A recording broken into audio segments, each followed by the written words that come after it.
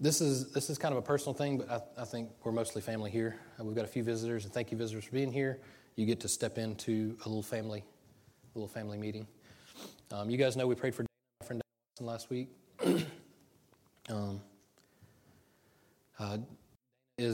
He grew up in the children's home. He has a similar background that I do, and growing up in pretty rough circumstances, lots of abuse and drugs and alcohol. And so the interesting thing, how I have to tell you this story because this is a testimony of how good God is.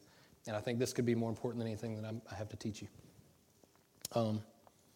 This is the stuff that is just life that just happens. How many years, Tracy, do you remember how many years ago we started going to Cross About before we had Trinity? Oh, wow. Really? So 16, 17 years ago? 18 years? I know we've been married 18 years. I know that. I was just joking to see if you knew. You passed. You passed the test. Good job. About 20 years. 20 years ago. You shut your mouth. All right. You shut it good and tight, Doug. All right. Let's see. Let's focus. At least 20 years ago. Let's just say 20 years ago. I'm wearing a suit. How weird is this? This is God playing more jokes on me. I wore suits all the time to church. He was a clean-cut individual. I thought that I would never be friends with him because he looked different than I did, and he wore a suit.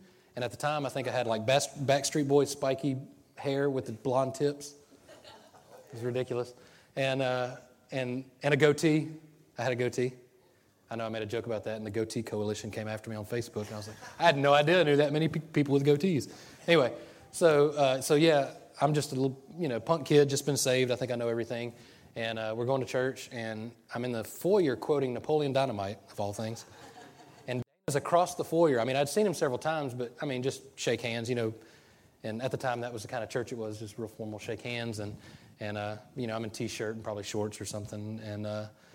But Dana hears me from across the hall quoting Napoleon Dynamite, makes a beeline towards me and starts talking to me. And I'm like, hey, who is this guy? And he starts joking around about Napoleon Dynamite. And so we joke around a little bit. And then about a week later, we have this like ground clearing. We're supposed to be building this church that never got built. But we start this ground clearing.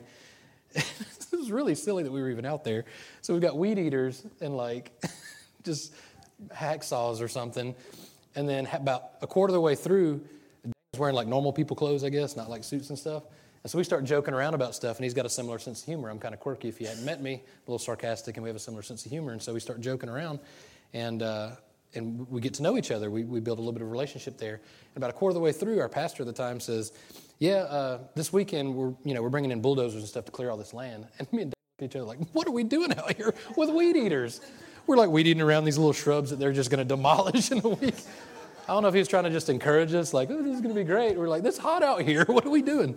Anyway, so me and Dana joked around about that, and we got to know each other. Well, over the years, we just became really good friends. And I would say is one of my, in my probably top three, kind of Mark would call a 1 a.m. friend. If I ever need anything, I can call him. Same with me. We're not as close as we used to be. We used to like get lunch a lot more and get together. But here recently, Tracy's gotten to know a little bit better through we've always been friends. It's his wife. And then through that, somehow this has all worked out. I've started to kind of talk to Dan more. Well, back up a little bit. I don't know if you guys remember when I was in Birmingham when I first started with the company that I'm with about 3 years ago, and I was having all these physical ailments. Do y'all remember that? I thought I was dying. Part of my ailments were I had tingly hands, tingly feet, and my face was tingly. And I woke up in a hotel room. It was on Trinity's birthday. And I woke up in a hotel room in Birmingham because I had to have meetings up there for my new job. And I thought I was going to die on Trinity's birthday in a hotel. I was fully convinced I was dying. I Googled my symptoms, and of course, I'm dying. It's funny now, but I'm telling you, listen, I've had kidney stones before, and I thought my kidneys were hurting. I'd just driven like to Atlanta and then back to Birmingham, and I was having some other issues, and it was probably just lower back pain at this point. I didn't know. But to me, the lower back pain feels kind of like where your kidneys are. And so I Googled, and I was just exhausted. I'd been driving a long time. I was tired. I wasn't eating well. And I just crashed in the hotel. And I remember waking up in a panic, and I was shaking. And I had tingling on my hands and my feet and my face, like it was numb. And you start Googling symptoms. Obviously, you're dying. And I went, and I'm letting y'all in to my crazy brain a little bit. I figured out it was kidneys, and I looked at the success rate of kidney transplants. I'm serious. How long people live with kidney cancer. I'm serious. Like, I'm doing all this stuff. How long the wait is for a transplant. Like, I'm Googling all this stuff. What are my odds? And this is embarrassing kind of saying, but this is legitimately what I was doing. And I mean, I'm shaking. I'm dying. I feel like I'm dying. Fully convinced. I had to call my boss at the time. It was late at night, and he came and got me and brought me to the ER. And even on the way back, I had some issues, ended up at the ER back in Mobile, same thing. And the nurses, I was really rude, Tracy remembers, and the nurses were basically telling me it was all in my head, and it made me very angry. And I was like, no, I'm dying, and you need to fix me. This is not in my head. I don't want to feel like this, right? I don't want this to happen. This is not me. I don't create tingling in my hands, and my kidney's hurting. And so they ran all their tests, said, you're perfectly healthy, you're fine. And, are you depressed? Are you sad? No! I'm not. And I was really angry. I was like, no, I don't want any drugs. I want you to fix the problem. And anyway, this happened another time. I was in a hotel out of town. And I think there's some of it is separation from the family would strike that anxiety in me. I didn't recognize it, but I think that's what it is now. And I woke up in a panic again early in the morning. And I called Mark. And I said, pray for me, please. I'm getting this tingling. And at that time, this sounds so silly talking about now, but at that time I was having a heart attack. I think I took an aspirin or something in a panic, like to thin my blood because I wasn't getting blood because of all the tingling. Good move. Take an aspirin, just in case. And then I started walking apart the hotel parking lot as fast as I could to try to get the blood moving. I'm trying to heal myself. So I called Mark. He prayed for me. I calmed down. Everything was okay. Fast forward to last week, or week before last, which were Tracy's birthday. We had Tracy's birthday celebration. Had a few people get together. Came is the life of the party. It's hilarious. Is sometimes funnier than me. Not all the time. But Dana has the ability to keep a straight face when he jokes around, and I'm not real good at that. Dana can keep a straight face and mess with people really, really good. So we all got together, and Dana wasn't Dana. Tracy even knows. She was like, what is wrong with Dana? Something's wrong with him. I was like, I have no idea, but this is not Dana. This is not the Dana that I know. So I texted him the next day. I was like, hey, man, what's up? Something going on? Something seems wrong. He said, yeah, man, I'm dealing with this tingling in my hands and my feet and my face. And I was like, are you kidding me? And he was like, yeah. He's like, he is even worse than me with analyzing this stuff. He has been to the doctor way more times than me. He's had scans and poked and prodded and done all these things to try to figure it out. He keeps a blood pressure thing with him and checks his blood pressure periodically to see where he is if it's too high. Like, he really is stressing out about this. He's also on the very last end of getting his PhD, and so he's dealing with all that stress as well. So what he did was... He called me and he said, I'm dealing with these things. And that's when we prayed for him last week, remember? And I said, I'm not going to let this go. So I texted him throughout the week. I texted him, this was Sunday. I texted him Sunday afternoon. I said, how you feeling? He said, a little bit better. I texted him Monday. I said, how you feeling? He said, even a little bit better. Tuesday, better. Wednesday, I forgot to text him. Thursday, I said something. He said, well, it kind of spiked back up a little bit, but it's not too bad. It's like, all right, I'm going to keep texting you. Yeah, wait, it's all my fault. Huh? But then his wife just went on her birthday celebration with some girlfriends of hers to Las Vegas. And so there's that distance again. Fast forward to yesterday, literally like 20 minutes before the ceremony. We're down at the pond, Megan and Patrick are about to get married. Everything's going on. I'm trying to remember all the stuff I'm going to talk about. Calls me. Decline. About to get married. I'm not about to get married. They're about to get married. Then he calls me right back and never does that. And so I said, I got to answer this. So I had to step away for a moment. It hadn't started yet, and I answered, and you could hear the panic in his voice. And he said, I don't know what to do, man. He said, it's worse than ever. It's tingling in my face, tingling in my hands, tingling in my feet. I feel like it's bad. Something's something's going on. I don't know what it is. And, I said, don't Google. He said, I already did. And, yeah. And I said, all right. And, man, I got angry because it's my friend. And I know the feeling. I know the feeling. And there's something about knowing and being able to relate that to somebody. You tell me the odds of all this. You quantify that. I don't have the time. For us to meet 20 years earlier and go through all this and build this relationship for him to have and he had no idea of all my stuff. He didn't know anything about it. So I told him about everything that happened to me, and then I began to pray real aggressively. I said, man, I'm praying for you right now. You ready? He said, yeah. And I said, look, I started with the Lord doesn't give us a spirit of fear, but a love, peace, and a sound mind. And I just began to declare God's peace over him. And, I mean, it was just really powerful. It wasn't that I was some great, pastor that's praying for somebody, but you could just feel the Holy Spirit being moved in him. I got off the phone with him. We had the ceremony. Went back and I texted him. No, I called him. I texted him first. So how you feeling? He said, a little bit better. And I was like, I got to call him. So I called him and said, hey, how you doing? He said, well, a lot better. I said, that's good. He said, I still feel a little bit, but it's not nearly as bad as it was. And he said, I didn't realize until you said something about it that I've been thinking about. Part of what I told him, I said, get your mind off of it. I said, you get your face in prayer and you pray right now. And you focus on the Lord. I said, when you're done with that, go watch some funny videos or something. But focus on something else. And he called me back and he said, I didn't even realize I've been thinking about this since this morning. All day he was thinking about it. There is something very powerful about our mind. There is something very interesting about the new creation that's in our heart that changes the way our mind works.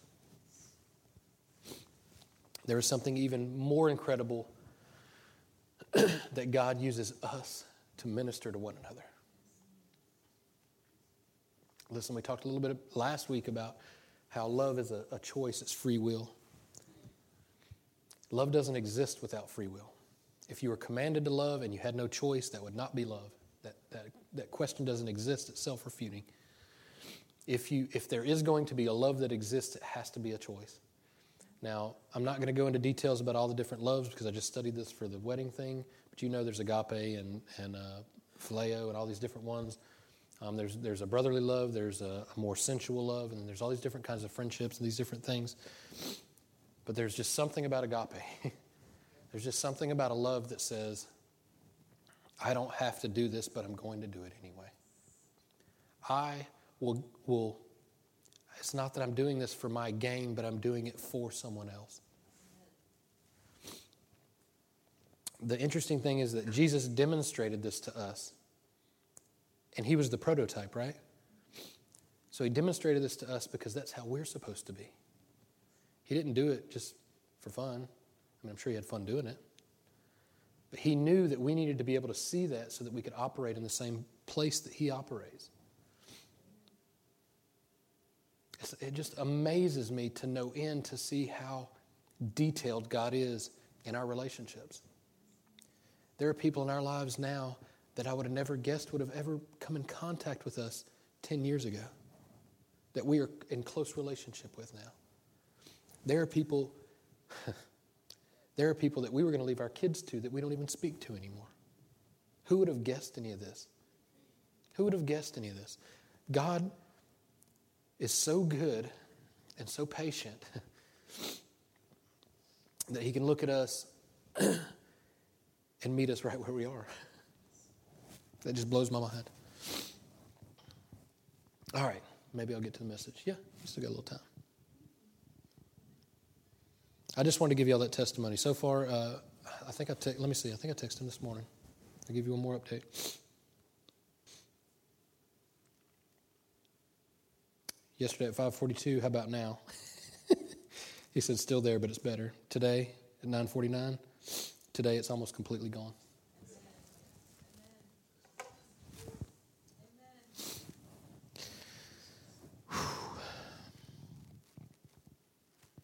We talked last week about an ever-increasing kingdom. Y'all remember that? Listen, if you're struggling with your communication with God or your prayer life, it's not on his end. Sorry, not sorry. Maybe we need to adjust a little bit. I think the fear of most people is, God's going to require me to do something really crazy, and it's really going to be scary. And he may, I'm not saying he's not. But I think for the most part, in my experience in Christian life and dealing with other people and counseling and different things, it hasn't been a 180-degree turn as much as, especially amongst Christians. It's been about a 2 or 3 degree turn, or about a 5-degree turn. What I've seen is people that are ready to give up on life because they just need to make a slight adjustment. or people that are ready to call it quits because they just need to make a slight adjustment. This is why I think it's so important that we hear from the Holy Spirit continually. When the Bible talks about praying without ceasing, it's not talking about staying in your prayer closet until you die. That's not what he's talking about.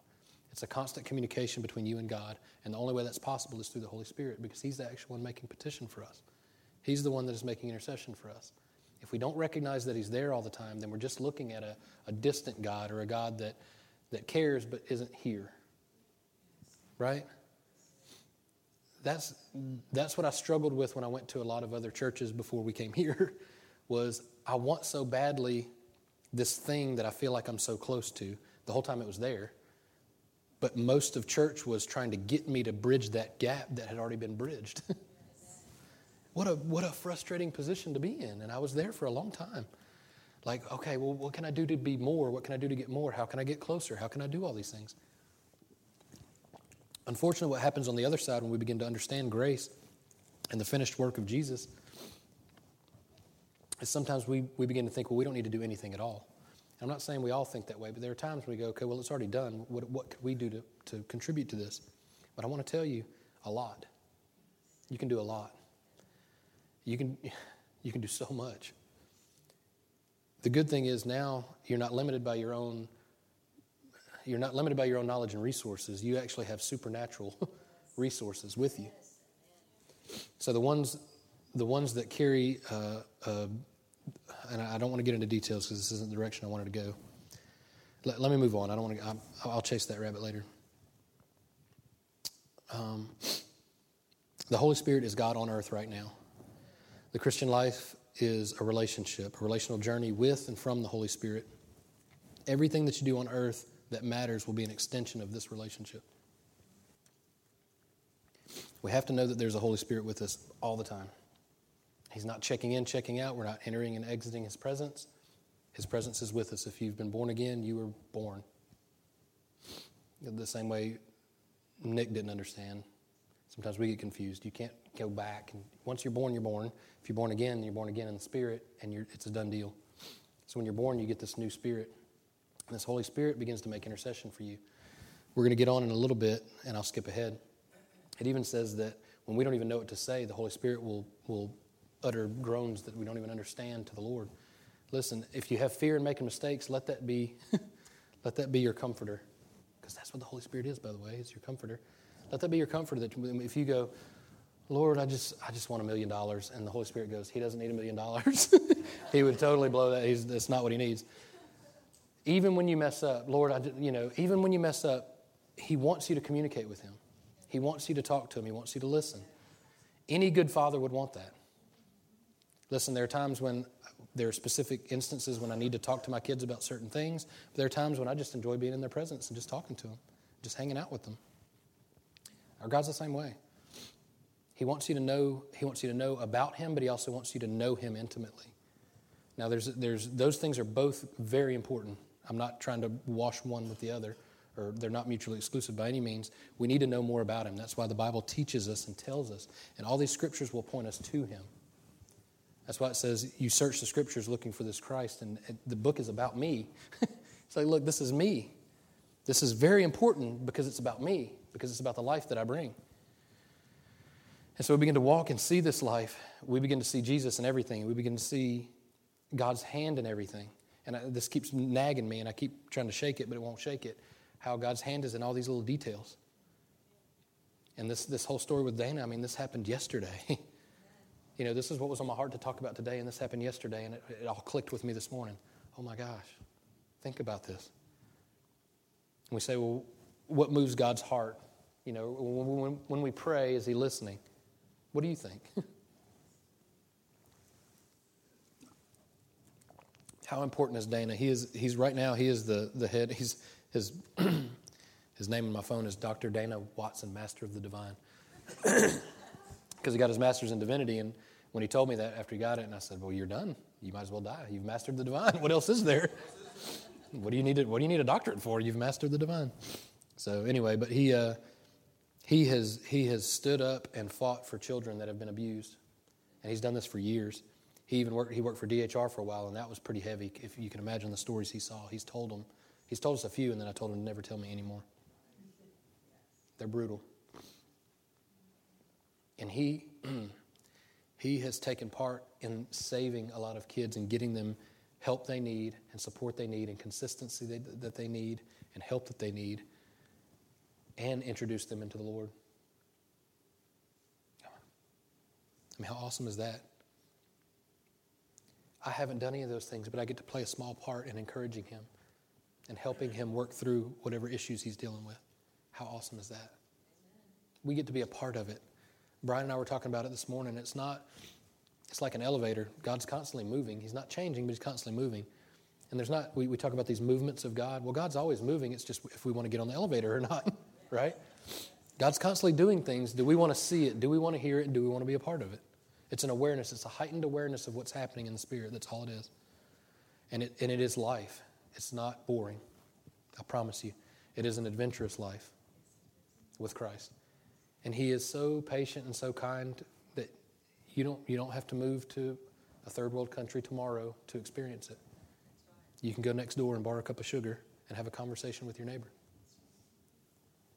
You can come to one of the outreaches that we do at the children's home and get to know some of the kids. And Paula plays dominoes with them sometimes, and they learn how to play dominoes.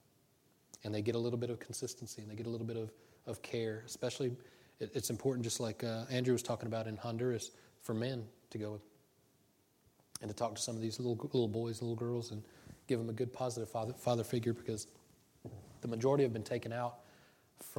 The majority of them have been taken out of very dangerous situations, which means sexual abuse or violence. These are children. My heart breaks for that because I witnessed it and experienced it in Dana's as well. What a perfect position for him to be in. So I want to encourage you that it's not... Don't be intimidated by some of the terminology, and I know Buddy's going to help with some of this on Wednesday nights too, of breaking some of those down. We get intimidated by words like anointing and demonic and different things like that. And I want to tell you, listen, I want to take all the scary stuff away. Prophetic is another one. People are like, oh, prophetic, you're going to tell me everything there is to know. I want to tell you another story. Today's story time because I'm wearing a suit. I'll tell you another story. And are y'all okay with this? Is testimony. This is not just stories. And this isn't all about me, but this is things that I've experienced. Do y'all remember Robert Holmes when he came? Some of y'all that were here. He was a prophet from like Australia or something. He had a cool accent. And he had an apprentice. There's a funny story about his apprentice. It was a little Asian dude. Do y'all remember that guy? Anyway, he came with him too. There's a funny story about that. So we went up to the youth room and he prophesied over me. And I was like, this is weird. I've never had this, but whatever. So he prophesied over me and he waited for a while and he heard from the Lord and he started telling me, and it was dead on. He basically said, you've got to, some people have more of the right side of the brain, left side of the brain. One's more analytical, one's more creative. He said, you've kind of got both. And I was like, well, yeah, I'm creative, but also a little analytical. So okay, you check, you got that. And so he started talking. He said, what I see you, he said, I see you taking what you've learned in the church and with youth. And I was youth pastor. And he said, I see you taking that and applying it to your job. He said, just like he gave a demonstration of somebody else that took this idea and moved it over here, and they were very successful in their business. And he said, I see you not doing it from the business to the church, but from the church to the business. I said, that's interesting. I'd already kind of started doing that, basically doing things unto the Lord. I don't just work for this person or this corporation. I'm going to do the best that I can unto the Lord. Not real legalistic, just in my own heart, not saying anything to anybody. I just began to try to do a better job and care about what I did. Like before, I'd just do enough to not get fired, basically, and just working a warehouse job. I didn't really care. Well, sure enough, as I began to just apply myself and care about what I did, I began to move up in the company. It was a very natural progression for me, and I started moving up in the company, and then I went into management and then outside sales, and in that area in my life, in the secular area, in the workplace, I began to be a little more successful. I didn't even see it as it was happening until later. I was like, oh, that's what he was talking about, right? But here's the thing. That reality was already there, right? Nothing necessarily changed. I just was more aware of it. He just helped me understand what was already in my heart. That was what God created me to do. He created me to care about what I do, everything. And so he just kind of opened my eyes to something that was already going on in the Spirit. That was it. It wasn't spooky. He didn't just tell me you're gonna have a black and white dog when you're 39 and you're gonna have, you know what I mean? It wasn't like a fortune teller thing. He gave me kind of more general things, and they were all very accurate. And it was really cool. And here's the thing. we get intimidated when we hear things about that. The same thing about demonic things, man. Demonic things are just, sometimes it could just be a thought in our minds that are just fearful, and that's demonic because it's just trying to get you away from what God has for you. It's just a distraction. We talked about when we were praying over, or I did when we were praying over Dana, that Satan is not the opposite of God. He's a created being. He's the opposite of Michael. He has authority. He doesn't have authority. He has power, but he doesn't have authority. So you carrying the Holy Spirit, you don't have to be intimidated by it. Another story. Man, I'm full of stories today. I've told this one before, but this is a good one. Hopefully help somebody with fear. There was you had heard it. You said Jerry Clower or somebody said it, an old comedian or somebody said it a long time ago. And I'll butcher it, so if you've heard it, you know what I'm talking about. It was this band was going into a gig or whatever, and there was a guy in the front. He was like 6'8", about 300 pounds. And as they would come in, he had a list, and the lead singer came up and he said, "Hey, stop right here." He said, "I think I could whoop you. I can beat you up." He said, "I think I could whoop you." And I was like, "Okay, I'm just here to play." And he said, "I'm making a list of people I can whoop. What's your name? I'm going to put you on my list." And the guy told him his name, and he wrote it down. And it went on. The next guy, the lead guitarist came up, and he said, "I think I can whoop you. I need to get your name." He gave him his name. All the way to the drummer, and they said the drummer was a little spunky. And the drummer came up, and he said, "I think I can whoop you." And the guy said, "All right." He said, "What's your name? I'll put your name on my list of people I can whoop." And he gave him his name, and he wrote it down. The drummer walked past him. He stopped. He was like, "I don't like my name being on that list." So he went back. He was like, "You know what? I don't think you could whoop me." And the guy said, "Okay, well, I'll take your name off the list." He just scratched it out. And so he used that as an example, and I've used it as an example as a fear thing. It's an intimidation thing. Listen, the devil will constantly try to make you feel like he can do something to you, and he can't. Amen. He's not going to. It's a distraction from what God has for you and your purpose in life. And to ease that whole purpose thing, we all have the same purpose. It may look a little different, but we all have the same purpose. Do y'all know that? We're all here to spread the kingdom. We're all here to spread the good news. We all have the same purpose. Now, how we do it, we're all gifted in different areas to do that. That's okay. We want to encourage gifts, but they're all for one thing, and that's the central message that we have here, which is the gospel, is the good news of Jesus. So as we go out and you recognize these things on a more detailed scale individually, and you recognize that we are part of an ever-increasing kingdom, look for it. Like, open your eyes and ears for it. Look for it.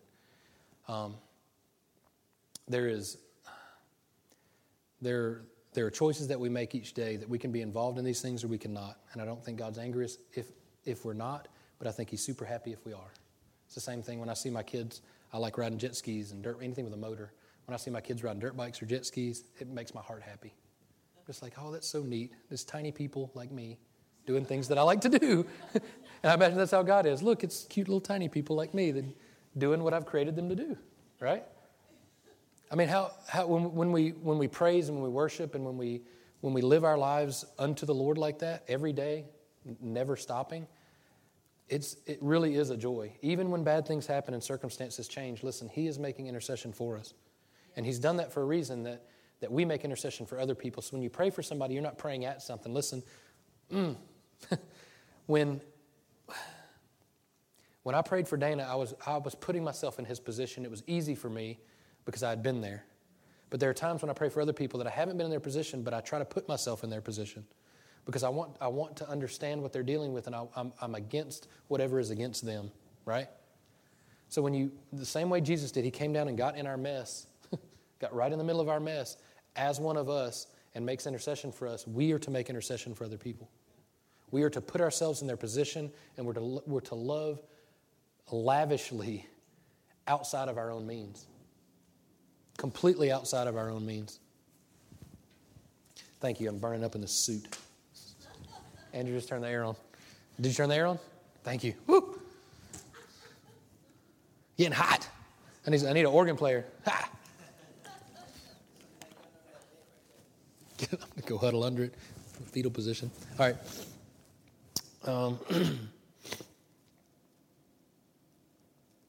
Romans 8:1. Man, I haven't even got to my first scripture yet. Not sorry. Romans 8:1.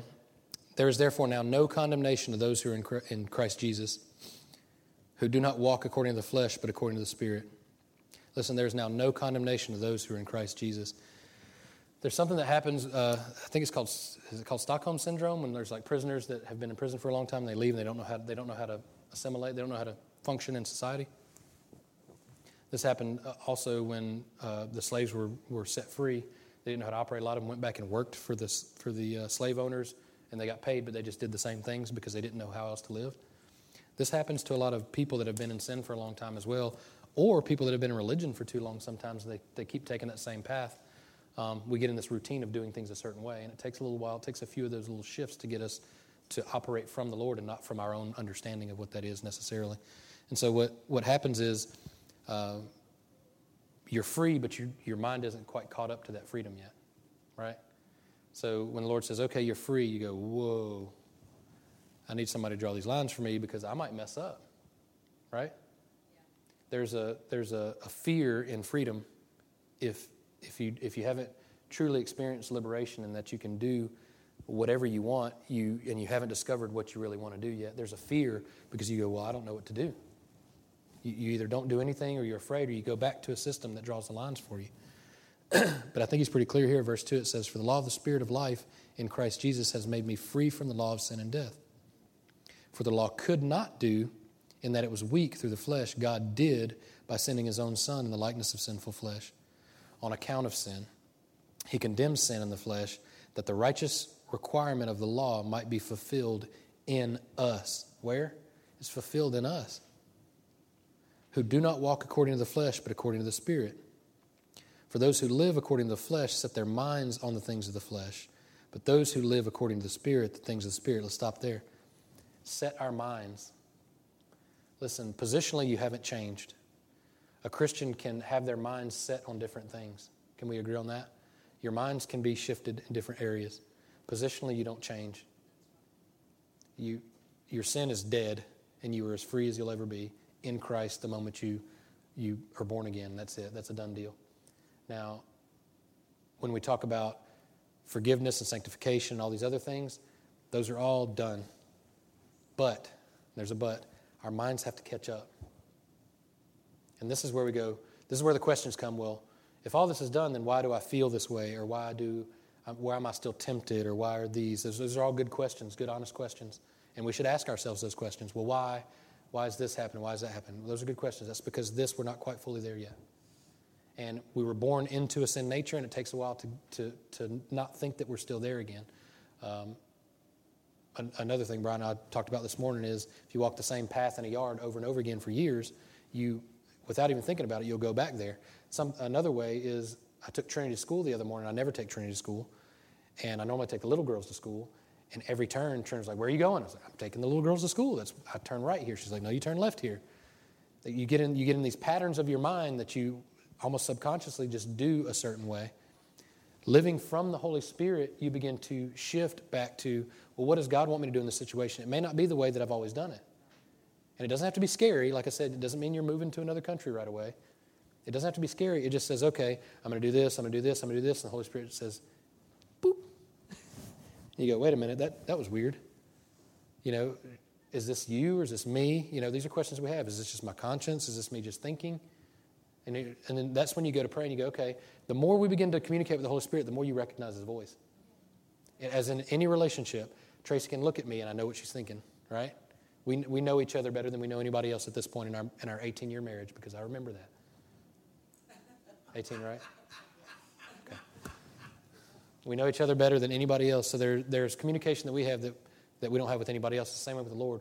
The more we begin to communicate with the Lord in a life setting, in everything that we do, we recognize His voice and we act on it, right? We don't question it every time. Listen, early on, when the Lord would speak to me, I would go, yeah, that's not you. That's me. Or I'm not doing that. That's different than what I'm used to. But the more I began to hear from the Lord, I would begin to go, okay, I'm recognizing this is you. And this is something that you need to say, and this is something that you need to do here. And it's very freeing. It's very fun. It can be scary at times, but it's not after you do it for a few times. But He's saying, look, those that live according to the flesh set their minds on the flesh. So our minds don't need to be set on the flesh anymore. We live according to the Spirit. Listen, this is an old thing, like one day you could live in the flesh, and I was in the flesh when I did this in traffic one day. No, you're in the Spirit. If you're in the Spirit, you're in the Spirit. If you're in the flesh, you're in the flesh. But the mind is different. The mindset thing is what He's talking about here. There's a mindset change. And we have to let our minds catch up to what our hearts have already gotten. We're going to skip down, and I'm going to try to wrap up here. We're almost done. Skip down to Romans 8:26. This is what I was talking about earlier. Likewise, the Spirit also helps us in our weaknesses. Now, let's stop there. I want to recognize that this is a weakness. I don't think that God is saying you need to not understand and not have knowledge of who I am and how to pray, right? I don't think he's encouraging you to have weakness. He's just saying that it's okay when you do. So he's recognizes his weakness. For we do not know what we should pray for as we ought, but the Spirit himself makes intercession for us with groanings which cannot be uttered. Now he who searches the hearts knows the mind of the Spirit is, because he makes intercession for the saints according to the will of God. So what's happening here? What's happening here is there are places where we're weak. And he's not saying that you need to be weak so that this can happen. He's saying that there are going to be instances when you are weak and it's okay and you mess up. So it's not saying just don't worry about it, just be all willy-nilly about it. He's saying, no, we need to understand and we need to know, and we need to know how to pray and what to pray. But the times when we don't, the Holy Spirit searches our hearts and then prays and makes intercession for us. And not only does he make intercession for us, but he does it according to the will of God, not according to our misguided will. All right. We'll wrap up with that. You guys stand up with me. I'll pray for y'all.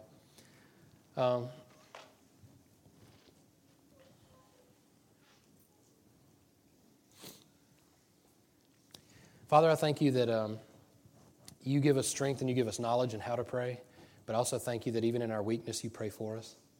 Father, I thank you that your Holy Spirit leads us and guides us in your knowledge and truth, Lord. But you also just wrap your arms around us when we just need a hug. We just need a father, so that we can just crawl up in your lap sometimes and just experience your presence and just have a heightened awareness of who you are in our lives right now. Father, we thank you that we don't have to wait until we get to heaven to experience your love, but you have demonstrated it on the cross for us. And Lord, you have sent your Holy Spirit to be with us and to move in and through us to the people that are around us. Father, sometimes it's the most simple and practical things that you can show us how good you are and show your glory and your power in those things that we think might be very simple. And so, Father, help us to open our eyes and open our ears to your kingdom and the things that are happening in the Spirit in those around us. And Lord, just help us to have a heightened awareness of you and who you are in our lives. In Jesus' name, amen.